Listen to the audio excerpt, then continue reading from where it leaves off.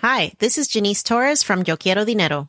From a local business to a global corporation, partnering with Bank of America gives your operation access to exclusive digital tools, award-winning insights, and business solutions so powerful you'll make every move matter. Visit bankofamerica.com/banking for business to learn more. What would you like the power to do?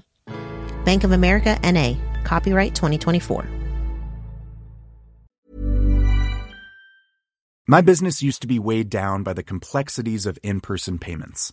Then, Stripe Tap to Pay on iPhone came along and changed everything.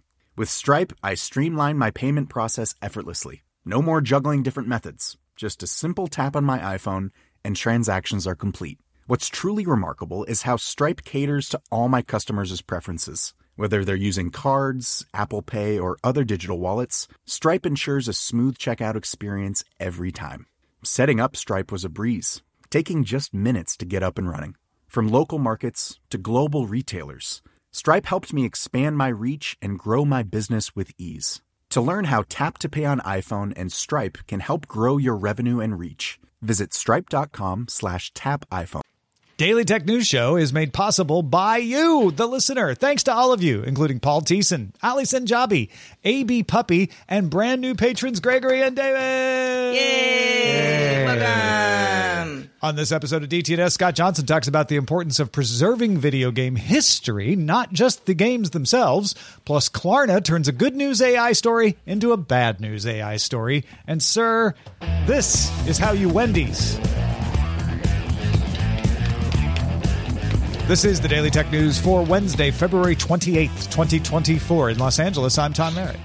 And from Studio Animal House, I'm Sarah Lane. In Salt Lake City, I'm Scott Johnson. And I'm the show's producer, Roger Chang. You know, I've been joking around about how February 29th should not happen. It's against nature. But GPEG84 asked a good question. Whatever we do tomorrow doesn't count then, right? Because it's a leap. I'm going to remember that and blame them after I do it. It's kind of like the Purge. It's Mayhem Day. It's the Purge. All right, sweet. Finally. No, Mayhem Day comes in May. Oh, right. Chaos Day. Chaos Day. Well, then, let's start today's show with the quick hits. Speaking of chaos, Google CEO Sundar Pichai wrote a memo addressing Gemini's image generation controversy, where it sometimes made inaccurate historical images. Pichai wrote, "I know some of its responses have offended our users and shown bias. To be clear, that's completely unacceptable, and we got it wrong." Last week, Google suspended image creation in Gemini.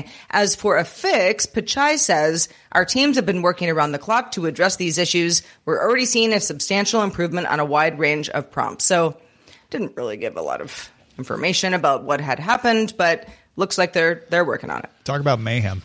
Analyst Ming-Chi Kuo says his analysis of supply chain data indicates that demand for the Apple Vision Pro is higher than Apple originally expected. Kuo says it looks like U.S. shipments will reach 200 to 250,000 units in 2024. Says Apple originally only expected 150 to 200,000 units. He also estimates the current return rate is just 1%. So all those early return things, those were just people making videos and then bringing it back. Vision Pro shipping times have also improved to 3 to 5 days. Kuo says he thinks this is all a combination of relatively high U.S. demand and plans to roll out sales to other countries in the coming months. The President of the United States signed an executive order limiting, not banning, but limiting the bulk sale of geolocation, genomic, financial, biometric, health, and other personally identifying information of U.S. citizens to companies in Russia, China, Iran, North Korea, Cuba, and Venezuela. The order says the bulk sale of such data poses a national security risk. Companies' ability to sell data as part of cloud service contracts, investment agreements, and employment agreements will likely be affected as well. Nintendo is suing someone. Shocker. This time, they're suing the developers of emulator Yuzu, Y-U-Z-U, in U.S. federal court, alleging Yuzu violates the anti-circumvention and anti-trafficking provisions of the good old Digital Millennium Copyright Act. The DMCA strikes again. Nintendo also accuses Yuzu of copyright infringement, arguing that Yuzu is primarily designed to circumvent several layers of Nintendo Switch encryption so that its users can play copyrighted Nintendo games. So if that wasn't clear, they're suing them for circumvention, which could be a fair use, but under the DMCA, if you're doing it to get around copyright, you're violating the law, and direct infringement, which is like you're actually encouraging people to do this. Nintendo wants Yuzu to lose its domain names, URLs, chat rooms, and social media presence. Give yuzu-emu.org to Nintendo and seize and destroy Yuzu hard drives to help wipe out the emulator, and of course money damages as well, because why not? Man. Nintendo. Okay. Not playing. Yeah. This time. Not happy with Yuzu. Okay. The chairman of the EU's Committee on Employment and Social Affairs accused Amazon of blocking investigation into breaches of Amazon employees' rights and requested that the European Parliament revoke passes for Amazon's 14 lobbyists. The passes have now been revoked. He said Amazon constantly said it was unavailable to appear at hearings or take visits from committee members. Amazon said it declined to participate because the sessions were clearly one-sided and not designed to encourage constructive debate. It also said it didn't host committee members at its facility because the requested date was shortly before Christmas during peak season. At Christmas? Humbug. Yeah. All right. Well, there you go. That's a look at the news. All right. If you're not familiar with Swedish fintech firm Klarna, it provides things like payment processing services for the e-commerce industry, managing store claims, customer payments, buy now, pay later provider. You have likely used Klarna if you do a lot of online shopping at some point. Now, Klarna, back in 2022, laid off around 700 people. You know, it was tough times, made some news. A small amount of its whole employee base, but still a relatively large amount of folks. This year, it's expected to go public. The reason we're talking about Klarna now and talking about those numbers is because Klarna now says its AI assistant does equivalent work of around 700 people. Oh, jeez. Klarna partnered with OpenAI last year, 2023, to offer ChatGPT technology as a plugin for shopping. Last month, Klarna took that powered virtual assistant global, using it, across the board. Now says after that month is up, the bot handles customer communications well, makes shoppers happier, drives better financial results. Things seem to be wrapped up quicker. You're getting fewer repeat questions about, the same issue. Klarna also says the chatbot now handles 2/3 of all customer service chats, which amounts to around 2.3 million conversations in a month. And some estimates show it improving Klarna's profits by $40 million in 2024. Now, as a company who wants to go public, the bottom line makes a lot of sense. But boy, that 700 number stings a bit. This is an estimate. It's not something that had to be 700. I'm not advocating massaging numbers, but when you have a range to choose from, don't choose the range that's going to make people immediately jump to the conclusion that you've replaced people with the bot. The 700 people they laid off in 2022 were not part of the customer service, because the customer service part of this is all farmed out to independent companies.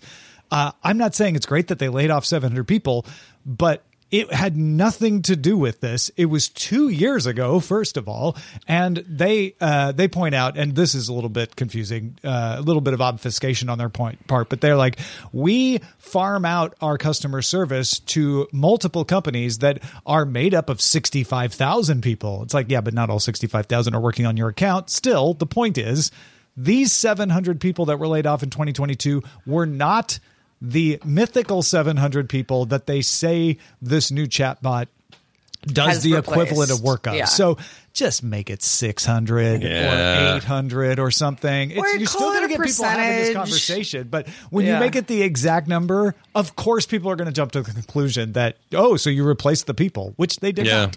It's a little bit like, way back in the day when Apple canceled the Lisa and somebody named Lisa also got laid off that week. It's just hard not to. Our brains do this. We look for patterns. We look for stuff that looks like it fits. And this looked like it fits. Even if it doesn't fit at all, you said 700. 2 years ago, you laid off 700 people. The math and the average person who's already a little irritated with stuff. You must have quit. Exactly. Yeah. I guess it's just a matter of, you got to think critically about this. That's on us. But I still think that's a very unfortunate thing to report. It's kind of on them. They should have said, I like percentage, like Sarah said, do a percentage. Or something. Yeah, do a percentage. I mean, that sort of like unfortunate PR thing aside, what I think this does show is a company like Klarna is going to benefit a lot from chatbot assistance, AI assistance, language model assistance going forward. Other companies will too, but we talk all the time about which companies are really going to benefit from this? Sounds like Klarna is a great example of this. So much customer service kind of back and forth about probably for the most part fairly basic questions, about where's my order, or I didn't get the discount that I thought I was getting, that kind of stuff. That makes sense. It does. There are going to be industries where this does make sense, and humans aren't needed as much. Well, and here's the other thing that's interesting, because you have to keep in mind there's an IPO coming, so they want to make their story sound as good as possible to potential investors, which is why they wanted to say, "Hey, we're doing the work of 700 people here," because it shows how efficient their operation is. Right. But what they actually said was, this chatbot has the same customer satisfaction ratings as human agents. Not better, not worse. It doesn't say how good the customer service of Klarna was before. So, it could be horrible customer service, and the chatbot is just able to do also horrible customer service. We don't really know. Right, yeah. But not worse, Tom. But not worse. So that's not worse. Yeah. They just don't have sick days. That's the difference. Now, the robots. There is something to that. So Klarna took what should have been a good news story, which is like, we were able to provide better customer service to people, even if it isn't exactly better. They could have said that, and they turned it into a bad news story by picking a wrong number. They should look at what Wendy's does. Wendy's said Tuesday that its new digital menu boards would give it more flexibility to change the display of featured items based on demand. That was almost entirely reported, and they never said this, but they implied it, so it was reported as Wendy's will implement surge pricing. Raise your hand if you saw that headline out there in the world, because it was everywhere. Local news stations were doing it. National news stations were doing it. It was all over the place. They never said surge pricing. So they came back to Reuters on Wednesday and said those reports were misconstrued. Our intention is that we, quote, would not raise prices when our customers are visiting us most. So directly disputing surge pricing. We are not going to raise prices when our customers are visiting us most. Instead, we're going to offer discounts to customers, quote, particularly in the slower times of day. So it's not that we're making it more expensive when we have a lot of people. We're making it less expensive when there aren't a lot of people. Oh. So here's my question, because surge pricing was something that, I don't know, I guess I became most familiar with it when I lived in San Francisco and took a lot of Ubers. Yeah, sure. That makes sense. On a Friday night, it's like surge pricing, you deal with it or not. We need to encourage more drivers out here, so we raise the prices. That's right. Yeah. That's right. So, but that always, if I was going from my house to, said taqueria, and I kind of knew it was going to be $6, $7, and then it's like, it's $12 tonight. That's surge pricing to me.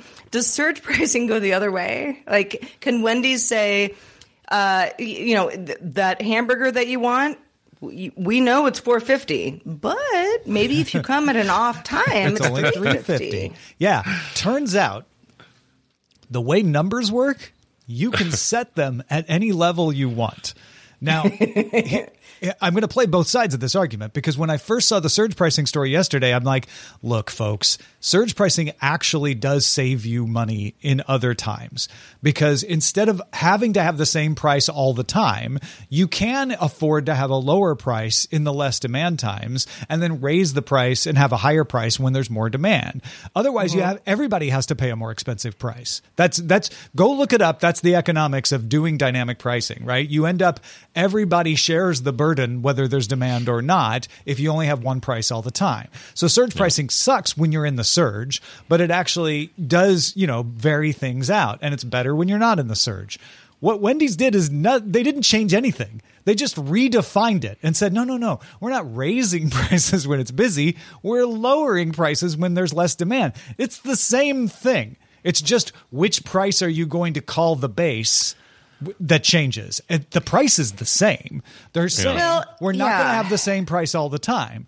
But it goes down better to say, no, we're lowering the price than it does to have people say you're raising the price. And it worked because every story today says Wendy's backs off from surge pricing. And everybody's dummies. Like, yeah, that'll teach them. Bunch of dummies that we bought into that. Look, here's the thing. This little fluctuating short-term inflation idea, I kind of hate no matter what. I just hate it. I think it's weird. I think it's manipulative, and I don't like it. You want your burger to be $4.50. I want it to be $4.50. Stay that way. I'd like it lower than $4.50, but if it's going to be that, then great, stick with it or whatever. Because they kind of can do whatever they want. But this is how I felt when Prime did their whole, for an extra $3, you'll get no ads. And they did the same kind of talk back. It was the glass half full, half empty thing, where they were like, we're not raising prices on Prime. We're just inserting a few commercials in there. It's the same price. We're not changing it. But if you don't even like those extra commercials, it's only $2.99. And we're not raising the price, but we're raising the price. That's what you're doing. And so to me, this kind of like fiddling around, I hate it. I just hate it. Yeah. I mean, this is so... They want you to think they're in damage control and you forced them to do discounts, but they haven't changed anything. No. Don't like it.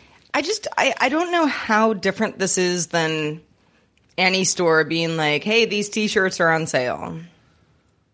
Yeah, they're trying to move some merch. Yeah. I mean, okay. Especially when now the price is lower and we might get more interest because of that. I mean, that's what Wendy's is doing. Clinton in our YouTube channel was just saying grocery stores do this all the time.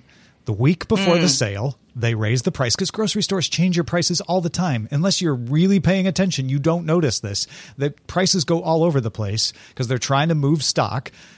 Again, I say this all the time. Prices are not based on the cost of the good.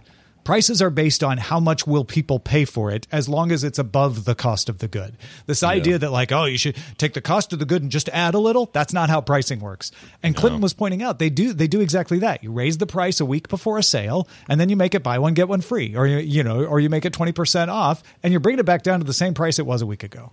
Yeah, they did this with video games. Everyone always wondered why gaming is so resistant to inflation. We've had $45, $49 AAA titles for 30 years, and it really is a little weird that it's never gone up. And people say, why is that? What's the deal? It's us. We don't want to pay more than that. Now, it's we a finally psychological game. Exactly. Yeah, it is. It absolutely is all in our heads. And now they're 59, they're 69. We're just now starting to try to pry more money out of people. But it is us who either decides we can bear it, whether we are the market. Can we bear it or can we not bear it? Amish Overlord nailed it. He's like, it's like happy hour pricing. This is Wendy's should call it Wendy's happy hour. Like, oh my gosh, that's great. That's exactly what it is. It's exactly what it is. The only difference is without technology, happy hour has to be at the same time every day. Now Wendy's can track demand and be like, happy hour is happening right now. It could happen at any time. Nailed it. I will say before we move on that I have never been able to say no to a buy one, get one free, even if I just wanted the one. Yeah. I have to have both. Yeah. I'm a sucker for psychological, that too. Again. Yeah. That's why we're doing a special buy one episode of DTNS on Patreon, get 19 episodes free. It's just one price per month. Yeah. And we do this because we love y'all so much. We love you. That's right. The happy hour is on.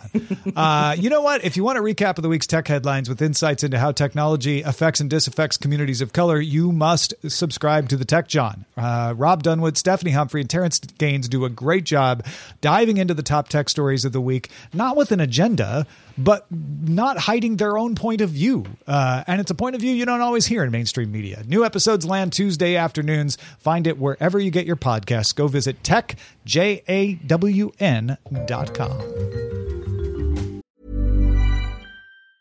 Hi, this is Janice Torres from Yo Quiero Dinero. If you own or operate a business, whether it's a local operation or a global corporation, partnering with Bank of America could be your smartest move. By teaming with Bank of America, you'll enjoy exclusive digital tools, award-winning insights, and business solutions so powerful you'll make every move matter. Position your business to capitalize on opportunity in a moment's notice. Visit bankofamerica.com/banking for business to learn more. What would you like the power to do? Bank of America N.A., copyright 2024. The Claude 3 model family from Anthropic is your one-stop shop for enterprise AI. With models at every point on the price-performance curve, you no longer have to make trade-offs between intelligence, speed, and cost. Claude 3 Opus sets new industry benchmarks for intelligence. Sonnet strikes the perfect balance between skills and speed. And Haiku is the fastest and lowest cost model in the market, perfectly designed for high-volume, high-speed use cases. Join the thousands of enterprises who trust Anthropic to keep them at the frontier. Visit anthropic.com/Claude today. My business used to be weighed down by the complexities of in-person payments. Then, Stripe Tap to Pay on iPhone came along and changed everything. With Stripe, I streamlined my payment process effortlessly. No more juggling different methods. Just a simple tap on my iPhone and transactions are complete. What's truly remarkable is how Stripe caters to all my customers' preferences. Whether they're using cards, Apple Pay, or other digital wallets, Stripe ensures a smooth checkout experience every time. Setting up Stripe was a breeze, taking just minutes to get up and running. From local markets to global retailers, Stripe helped me expand my reach and grow my business with ease. To learn how Tap to Pay on iPhone and Stripe can help grow your revenue and reach, visit stripe.com/tapiphone. All right, we talked a little bit about video games, so let's talk more about them. The Verge wrote a great story about the Video Game History Foundation, or VGHF, a charitable organization dedicated to preserving, celebrating, and teaching the history of video games.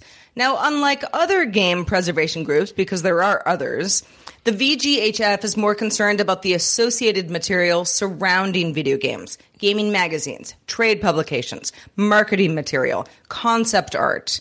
The foundation has 8,000 magazines across 200 publications. It's working to make available online for anybody who's interested. Hurdles, though, because there are, include publishers who are a little wary of copyright violations and the ephemeral nature of the material, which is often thrown away. Now, Scott, as a game preservationist, if I can call you that, Sure. You're excited about what the VGHF is doing here. So let's talk a little bit more about, what's good, what's bad, and what might be difficult for the foundation going forward. Well, it's interesting because the culture of gaming is the one thing that seems to just sort of exist in its current day and pass us by, and we don't think much about it. The games themselves, we get all up in arms about preserving. Like, make sure we've got plenty of copies of the original Super Mario Brothers for the Nintendo Entertainment System. And let's make sure we don't lose digital copies of stuff that were on digital stores that have now shut down. These are all worthy things, but a lot of that's already kind of being done. It's being done whether it's being done officially or not, but it's being done. These guys swoop in and say, all right, that's great and all, but let's look at this industry which combined the music, television, and film industries combined do not equal how much revenue the video game industry does on an annual basis. And you might think, well, that should also extend to things like coverage of it and documentaries about it and archival information about it. And the answer is, or the truth is, it's not even close. So, for example, I mentioned that only 4% of books and 2% of documentaries have anything to do with gaming. The rest of that is film, and this is just film and television documentaries as opposed to game documentaries. And there's a big disparity. A lot of people ask, well, why this disparity? Why don't we have the same preservationist sort of ideals or even just historical observation of the gaming industry as we do other entertainment industries? And I think the answer is a simple one. It's still relatively new. Yeah. We're talking 30 years, a little more than that, of real content where you can say that's an industry. And these other things go back way further than that. And they also are a little bit more mainstream than that. Now, gaming has gotten to be very mainstream to this point. And so I think this is why now is the important time to do this, and better late than never, in my opinion. Because what interests me as a gamer, it's kind of all over the map. I love games. I love playing them. I love getting the newest thing and playing my friends. That's all good and important.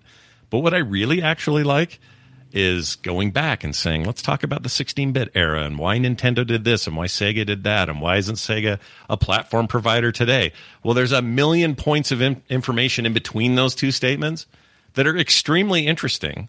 And there's content out there, most of it YouTube, I have to admit, but a lot of content about history and the movers and the shakers and Shigeru Miyamoto and what his role was at Nintendo and when did he start and why is he so important. And these kinds of things can be found, but we don't give it the priority that we do somebody's film retrospective or a director who's finally retiring. Now let's go look at his 50 movies and why they were so impactful. You're going to be lousy with that information and not so much the gaming side of it. Stuff gets thrown away.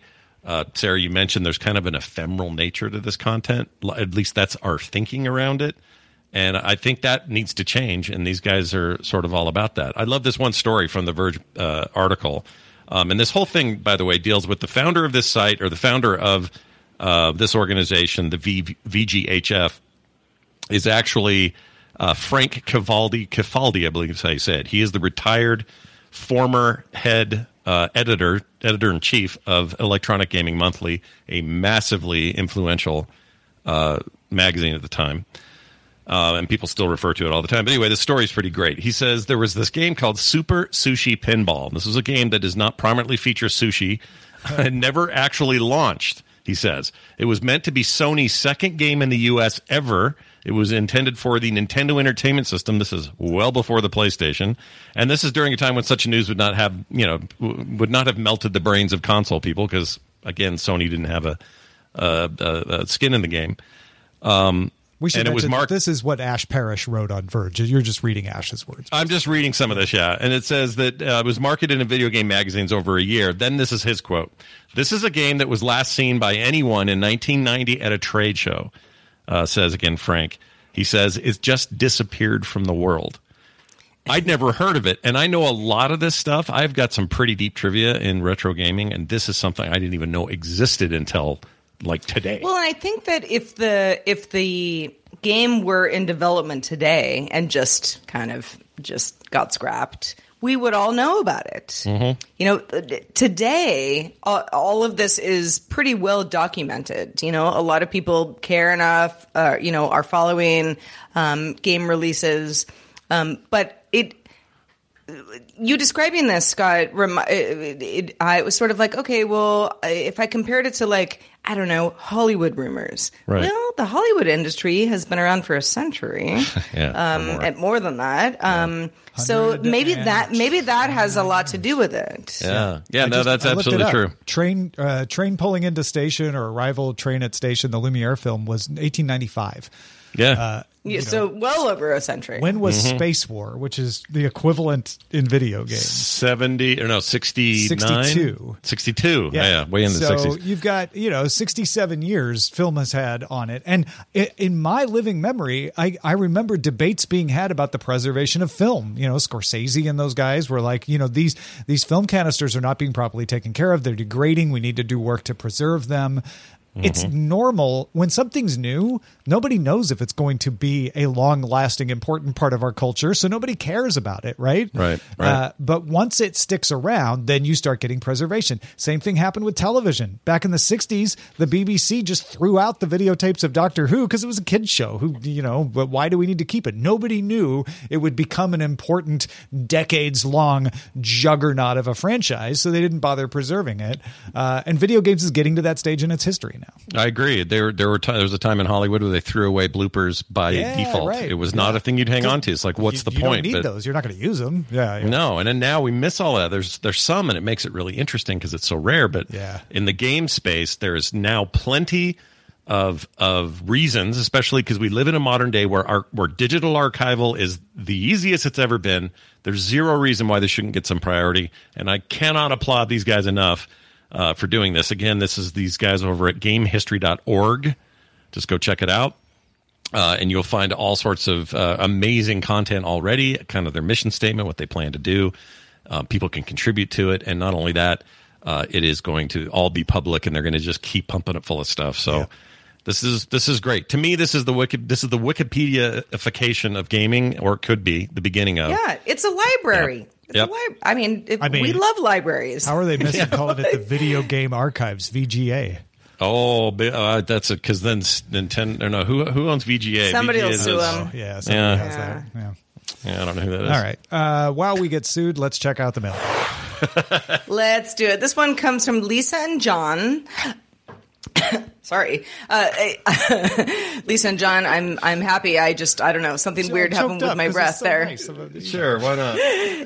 Lisa and John say, in the Scottish borders, we enjoy your well-presented, informative, and balanced show very much. It is excellent in a nutshell, winky face. We understand most of each topic, although occasionally we look at each other baffled. We've learned lots over the years from DTNS. Hopefully it'll keep us tech savvy in our dotage. One thing we wondered, though, over a year ago, NFTs seemed to dominate tech news. DTNS explained and reported on them many times, we recall. Len Peralta said he had them on his website. Now nobody mentions them. Have they disappeared?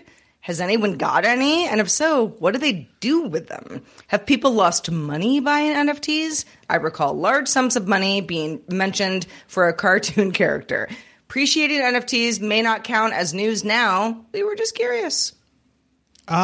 First of all, lovely to hear from you, Lisa and John, below the Eildon Hills. Thank you so much for writing in. This is a wonderfully phrased email. I enjoyed this very much. NFTs are still around. They were getting most of the press because they were new. And sadly, a lot of the reporting around them focused on the get-rich-quick aspect versus the technology aspect. And the get-rich-quick aspect has busted. That's why you don't see people reporting on them as much. The technology aspect has not progressed on NFTs much since then. But they're still out there. There's still a lot of companies issuing them. And there's a niche group of collectors still collecting them, but they've become an actual subculture now instead of when they were like, hey, they might make you a lot of money. They were more mainstream. But and instead of just barfing something up in Windows Paint and saying, here's my NFT, that's what was happening is people were just shoveling it. It was shovelware. It was getting really bad. And this is what happens with a bubble. And they had a bubble. The bubble popped, and now it's settling into what it will be. And it turns out there's lots of legitimacy for what it actually is and where it's actually going, but it ain't that weird bubble we had for a hot minute. That was crazy. I think speaking of bubbles, it'll bubble back up at some point once someone has figured out a use that is more substantive for it. But yeah, it will, and it won't be the kind of bubble that pops. Hopefully, it'll be one that simmers. It'll be just chilling, like a delicious simmering bubble, like a delicious seafood pancake on the there you go grill. Regarding yesterday's show with Dr. Nikki, Venura commented on Patreon, fantastic show. Had no idea that the blue on birds, for example, were due to physical structures. Nature is amazing and scary. Also, as an ex-academic, the paper mill issue is serious. I remember reviewing papers purely as an advancement thing. There is some really solid research out there, so hopefully folks don't worry too much. And that's regarding the extended discussion we had in Good Day Internet. Thank you, Venura, for the comment. That's great. Indeed. Thank you. Thank you to everybody who writes us in. Feedback at dailytechnewsshow.com is where to send your feedback if you have some. Thank you to Scott Johnson. You're the best. Oh, I don't know Where about can that. people find your latest? Because you're always doing new stuff. I do have a lot of new stuff going on. Real quick, Dr. Nikki's one of my favorite people in the world, and I love what she's doing here, so keep that up, Dr. Nikki. I started a new show, and I haven't talked a lot about it publicly because we just kind of been getting it off the ground, deciding what's going to be. Started out very casually, and now it exists. It's called The Monday Show, not to be confused with The Morning Stream. It both have TMS short names, which we did not consider at the time, but we've since decided not to care. But anyway, it's myself and my daughter, Carter Johnson, who is a artist and works in the games world as well. She also is working up at the university in the department that teaches games and game theory. And we have some really fun conversations, and I think people will really like it. So check out The Monday Show. It happens like it sounds every Monday over at frogpants.com/Monday, and you can get that podcast wherever you get your shows. Now, we have a special deal today for patrons. They pay for one show, this show, Daily Tech News Show, but we're going to give them another entire show absolutely free. Good Day Internet continues momentarily. Downloads of the Threads app are now well ahead of those for X, but does that mean it's more popular? We will discuss. Stick around. We will. Reminder, you can catch the show live Monday through Friday, 4 p.m. Eastern, 2100 UTC, and you can find out more at dailytechnewsshow.com/live. We're back tomorrow with Justin Robert Young joining us. Talk to you then.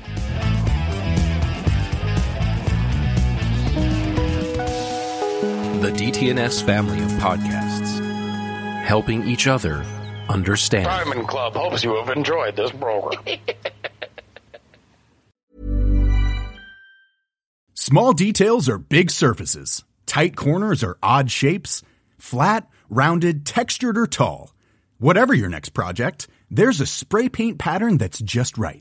Because Rust-Oleum's new Custom Spray 5-in-1 gives you control with 5 different spray patterns. So you can tackle nooks, crannies, edges, and curves without worrying about drips, runs, uneven coverage, or anything else. Custom Spray 5-in-1. Only from Rust-Oleum. That's the sound of another sale on Shopify in store. Shopify POS is everything you need to sell in person. From payments to inventory, Shopify unites your sales into one commerce platform. Sign up for a $1 per month trial period at shopify.com/retail23. Shopify.com/retail23.